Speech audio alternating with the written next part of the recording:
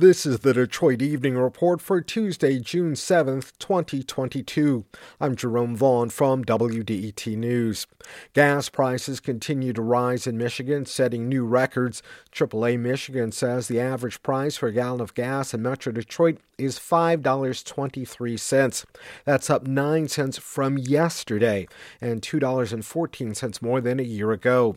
Analysts say high crude oil prices, the annual switch to summer blends of gasoline, and higher demand by motorists have all worked together to raise prices. Consumers are complaining about the pain at the pump as they pay more than ever to fuel their cars. It could cost as much as $150 to fill the tanks of some SUVs. Many Detroiters are relieved that local infrastructure mostly worked as expected during a heavy rainstorm overnight. Some areas of the region received up to 2 inches of rain. There were some reports this morning of freeway lane closures, but nothing like what Detroiters experienced on June 26 last year. That's when thunderstorms brought nearly 7 inches of rain to the region in a 24-hour period. Freeways were closed, water-covered roadways, and basements were filled with water.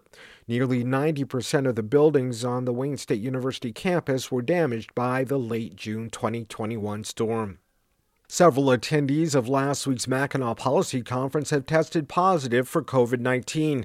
That's despite the conference requiring proof of vaccinations or a negative PCR test.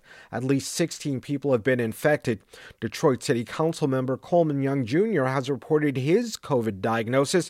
He says he's quarantining at home with mild symptoms.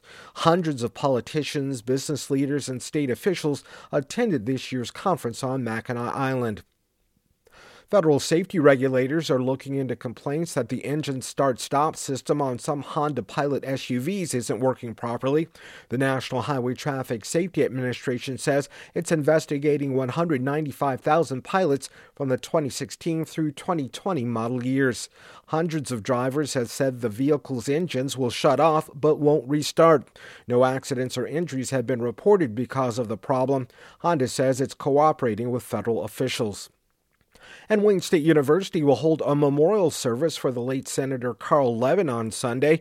The Detroit native died last June. Levin worked on the city council for 8 years before being elected to the U.S. Senate in 1978. Levin eventually served on the Senate Armed Services Committee, where he developed a reputation for integrity and the ability to be a fierce interrogator during hearings. Sunday's invitation-only event will take place at 1 p.m. in Wayne State's Student Center Ballroom. Thanks for joining us for the Detroit Evening Report. We'd love to hear from you. Drop us a line at DetroitEveningReport@WDET.org. I'm Jerome Vaughn, WDET News.